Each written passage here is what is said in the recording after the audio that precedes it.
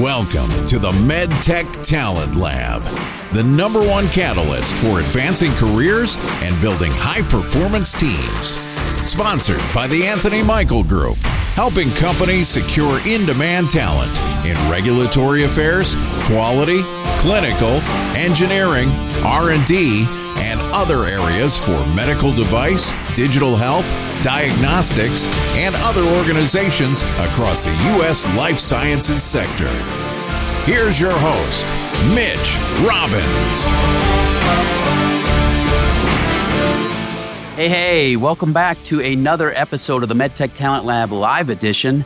I'm your host, Mitch Robbins, joined as always by my partner in crime, Adam Soppe. Guys, we are here on LinkedIn and on the podcast Wednesdays at 11 o'clock Pacific, 2 o'clock Eastern, where we come to you each and every week live with a new talent topic. And simultaneously, I'm interviewing best-in-class leaders straight from the industry, of course, on all things talent related. If you haven't checked out the MedTech Talent Lab podcast, be sure to do so wherever you consume podcasts. So Spotify, iTunes, Stitcher, Google Podcasts, you name it, it should be out there.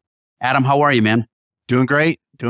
We were just talking offline that it's been a back-to-back day, but I'm glad that you are here with me. And today we're going to talk about rocking your resume. Who better than to give some resume advice from other than guys who have seen countless resumes over the last 10 to 15 years. And what I want to jump in, I'm going to pull up the live feed because, guys, if you're with us, give us some social media love. Let us know that you're here. Let us know if you got questions. Let us know if you got feedback. We'd love to make this show as valuable for you as we can. But Adam, let's jump in and kind of talk about, first of all, I think there's probably going to be a lot of questions about, how do we structure a resume? I get all these quote unquote gurus telling me I should add this, I should take this off, I should add this, take it off.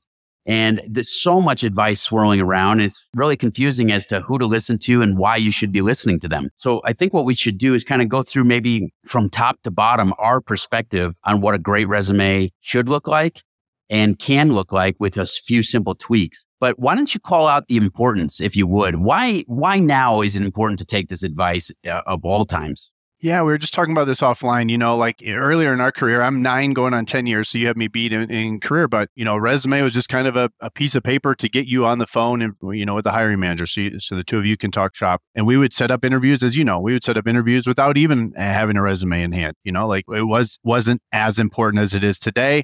Fortunately or unfortunately, that 2-page document or 5-page document or a 1-page document is designed to sum up your whole holistic career, your profession, your skill set, your passions, your education, everything. And that's really tough to do. And unfortunately, now you're competing with 400 other resumes and not 4, as it would have been the case, 6 months ago, 12 months ago. Really, since October, we've seen an onslaught of layoffs, unfortunately. So yeah, to your point, it's never been more important for you to have a resume that stands out above the noise. Absolutely. And so let's just kind of dig right in into the nitty gritty and tips, tricks, and strategies to get your resume rocking. So one of the things that comes up all the time is, what should I do at the top?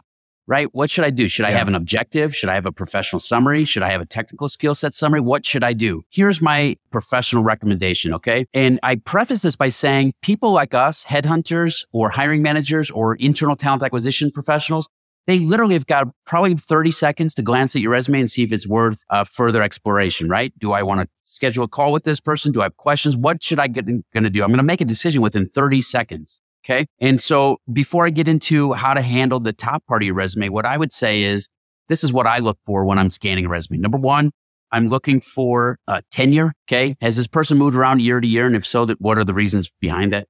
So tenure, I'm looking for measurable outcomes as a result of their responsibility. What have they achieved? I'm looking at titles. Do the titles make sense against what we're recruiting for? And I'm looking at highest level of education. It's not necessarily in that order, but those are really the 4 primary things. Before I get into the strategy of the top piece of the resume, Adam, are you looking for anything else outside of those 4 things? No, and I wrote them down as we were talking, but no, that's exactly it.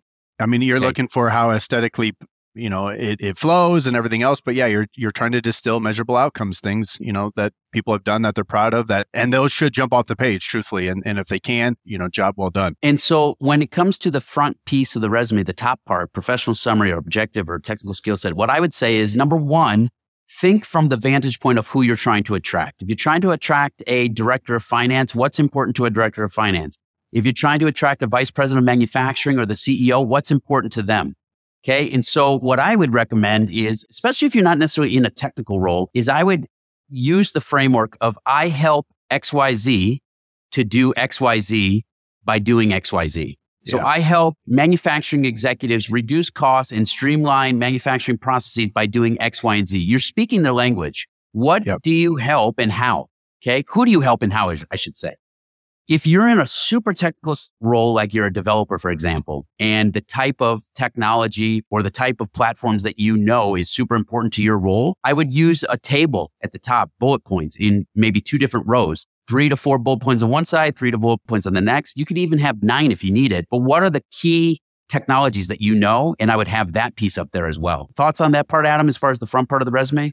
Yeah, and we've talked about before, like you want to avoid alphabet soup where you're just throwing everything up there, and we've heard all the tricks and tips there. You know, Shandon and Nick have said that too. Like people were even doing it in white font, and it wasn't even visible to the eye, but the algorithm, you know, the AI bot would catch it. So don't overdo it. But yeah, you want to tweak your resume for every application. In theory, you know, you're not becoming a new person, but you're going to highlight certain things, especially if you're not applying for an entry-level role and you have 18 years of experience. I just talked to a gentleman about this yesterday. He's like, how do I get my resume down from 5 pages? Everyone wants it 2 pages. How do I do that? And we talked through that. But also, depending on the role you're applying for, you want to tweak that, especially that top part, so it's going to go to the eyeballs. Hey, this person is speaking my language. They're talking to me, how they can, solve my pain, really, because everyone's selfish. So that's exactly it. You're going to highlight Mr. or Mrs. CFO, Miss VP of Sales, Miss, head of RA. Here's how I can help you, essentially. Yep. The next piece is how long should a resume be? Okay. Yeah. I'm adamant about this. A resume should be able to be detailed with the most recent 10 years of your experience, and you can summarize the rest. Okay. Please dumb your resumes down. You do not need 3 pages. You just don't. You don't need 3. You don't need 4. You don't need 5. You can clearly sum up, 15 plus years as a sourcing manager, a director of purchasing, a vice president of supply chain. More details happily provided upon request. Okay. Yeah. Sum up beyond 10 years. In the most recent 10 years, you want to be detailed. And here's how. I see too many people taking their job description and basically copying and pasting onto their resume. And the resume reads like a job description. Can lift almost to the point where it's like, I can lift 40 pounds. Comical. Yeah. Right? It is comical. Here's what's really important. Here's what's going to separate you. Because think about this. Like Adam said, with hundreds of applications happening right now for the exact same job, what's going to separate you is the outcomes that you achieved as a result of your responsibility. A director of marketing in one company has fairly similar responsibilities to a director of marketing in another. What's different is what did that person do as a result of that responsibility? So here's how I want you to look at as far as outlining your roles. I would have 2, at very most 3 sentences outlining the scope of your responsibility. I've got 7 direct reports. I'm responsible for global supply chain across blah, blah, blah, blah, blah, in 2 to 3 sentences under your title. After that, you're going to use bullets to talk about where you made money, saved money, improved the process, beat a timeline, got to market earlier, whatever it may be of where you moved the business forward. And these bullet points are what's important to the hiring manager. Okay. Because they're saying, okay, look, this person did this, this, and this. We need somebody similar to do the same thing for us. Yep. Right. And those are the differentiating factors. So I don't think you're going to disagree with me, but I want you to be able to chime in on that part. That's exactly it. And you kind of touched on something that I hear a fair amount, especially I think with earlier, more junior level roles. Be authentic, right?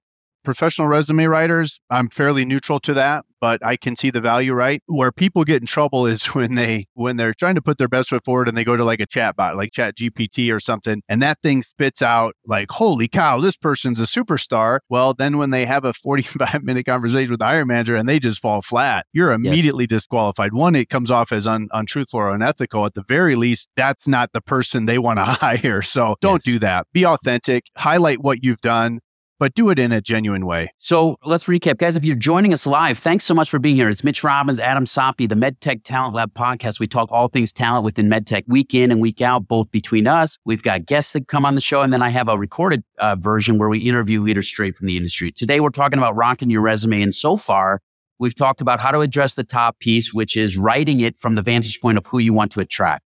I help CEOs to do X, Y, and Z by doing X, Y, and Z. And I've done it for this amount of time in these types of capacities.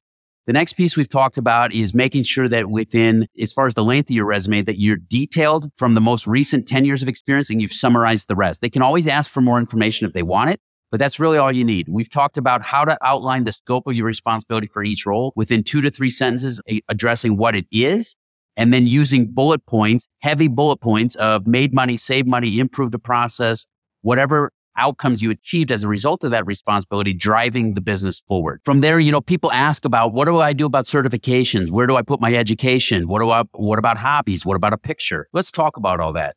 You don't need a picture. Yes. Is it cool? And different? Sure. I'm not against it. You don't need it. Certifications, absolutely. If they're super important to your business. In our world, regulatory and quality, especially RAC certification, great. Some quality certifications, super important. If you're Lean Six Sigma, wonderful. I don't think hobbies are a necessity. And here's why. When somebody's in pain and has a vacancy, what they care about is how can this person come and solve their problem? They're going to want to know you personally, of course, to vet out the cultural aspect. Can we work with this person? But that'll happen in the conversations. Nobody really cares about your hobbies. What they care about is how can you solve a problem? So use that valuable space on your resume to talk about what's most important. Adam, thoughts? Yeah, I agree. Yeah. And if there's some space left over, maybe one line of, hey, I like rock climbing and, I'm in a band or whatever else. But yeah, certainly, that's very valuable real estate, right? The resume itself. So I would agree with you there. One thing I'd add too is this comes up a fair amount. I wish Shandon and Nick were here to chime in, but I think the general consensus is don't include a cover letter and don't include professional references. You can have that line, hey, references upon request or something like that. But that's something too where you can save yourself some time, but also save yourself, adding on another page or 2 pages or something like that. But no, I agree with what you just said. So I think that could be a whole nother episode about the cover letters piece, but talk more about that. So let me give my perspective. I agree with you. And when somebody sends me a cover letter, I think, okay, that's great. But I hate to say this, I rarely read it. I look at the resume first, and then I want to have a conversation and learn more. What's your perspective as to why you're recommending not to include cover letters? Yeah, and I'm agnostic to it, but this is the consensus I hear from hiring managers and then from our talent acquisition partners, HR, TA, internal recruiters that we work with. They generally will say, don't do it. If I present a candidate and I include that, they'll generally they won't acknowledge it or they'll just say, hey, not necessary. Don't do that next time. Because for the same reason, I think, because they're not reading it. A lot of it's, everyone's going off of a template, which is fine, but 90% of it's the same. And, back to some of you trained me on this years ago, the comical, hey, I am an effective communicator, both verbally and written. Well, is anybody going to say, hey, I'm a lousy communicator? Have you, I'm a hardworking, whatever, subject matter. It was like, no one's going to say I'm lazy. I don't know what I'm talking about. So I think the cover letter is mostly filled with that fluff. And that's probably the reason why people say don't bother. So that's a great point, and I'm so glad that you brought that up. So let's talk about that. What I term it as is called the opposite rule. If you can't say the opposite and have it make sense, it's too generic. So to Adam's point, I'm a dynamic team player. I'm collaborative. I'm hardworking. I'm a multitasker. Great. Leave out the multitasker piece. But let's say this. Who in their right mind would say, I'm not collaborative, I'm not a team player, I'm not dynamic? Nobody. Right.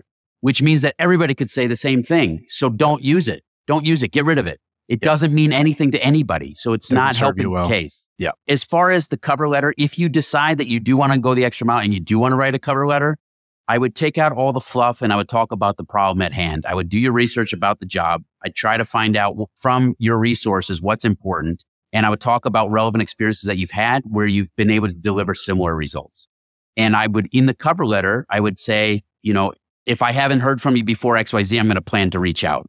And that gives you an opportunity to proactively reach out to these people to follow up on the submission of your stuff. And we'll get into a whole nother episode. I think it'd be a great idea to talk about how do I get myself in front of people to actually have conversations instead of just submitting online. That's a whole nother topic that we can definitely lend some value and shed some light on. But I think that's pretty much it for today, really. Yeah, I think that's definitely a good, concise, actionable plan, especially, again, competing with a lot of folks.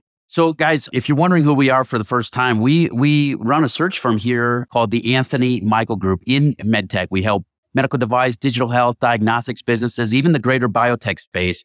And we primarily are in the regulatory affairs and quality functions, clinical as well, where we help build teams fast, super fast, from the specialist level all the way up through the VP, chief regulatory position. So if you have any questions, always available to you. Again, we'll be back next Wednesday with another topic on all things talent related here in the industry. And make sure to check out the MedTech Talent Lab podcast wherever you consume this content. Adam, thanks for your contributions today, man.